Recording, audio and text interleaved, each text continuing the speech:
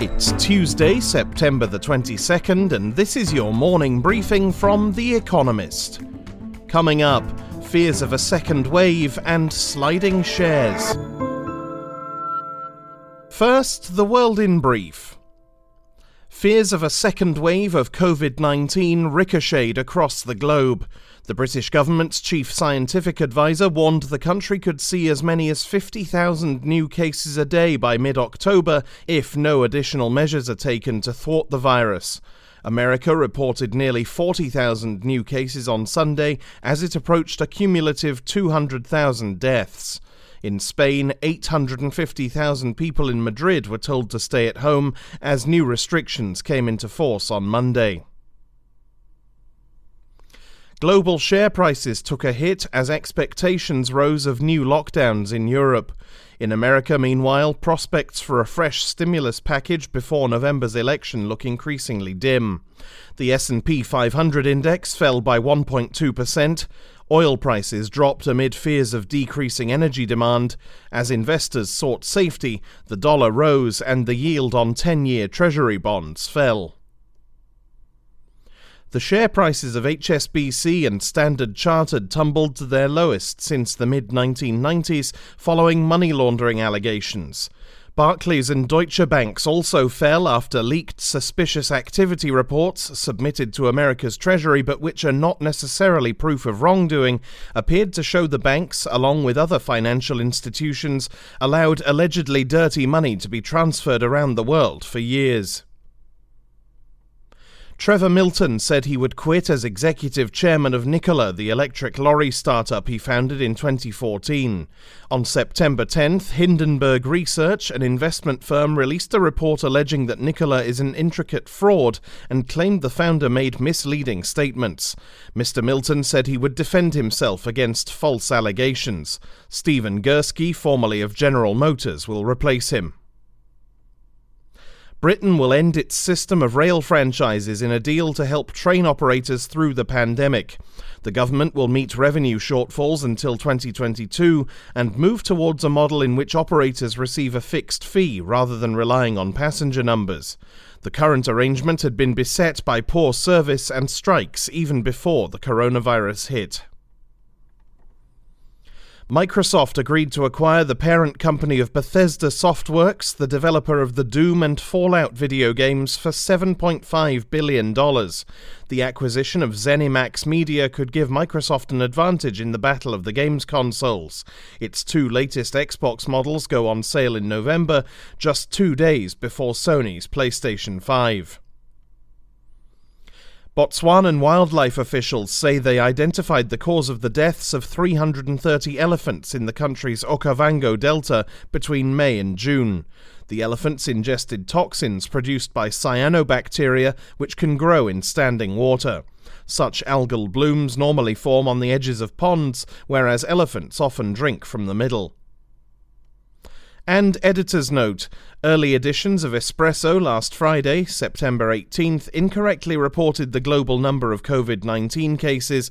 It should have been 30 million, not 300 million. Apologies.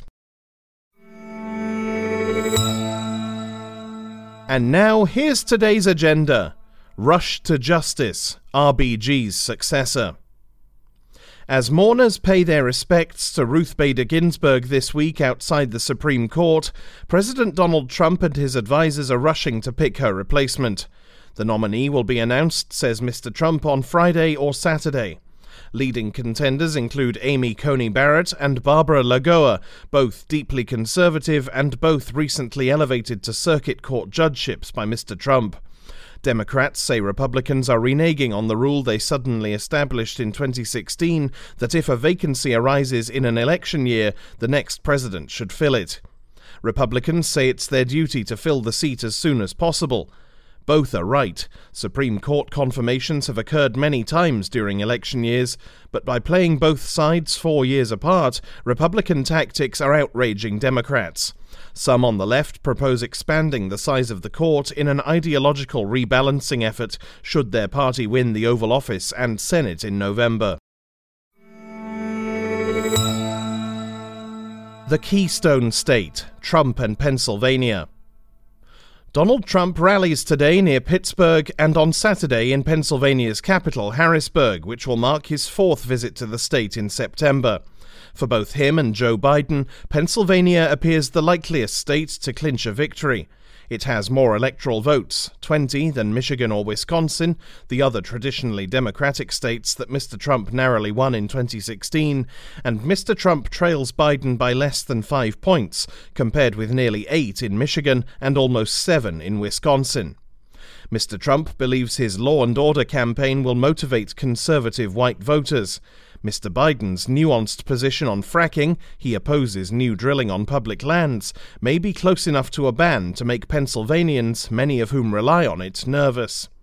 Most Pennsylvanians over 25 are white non-college graduates, Mr. Trump's core demographic.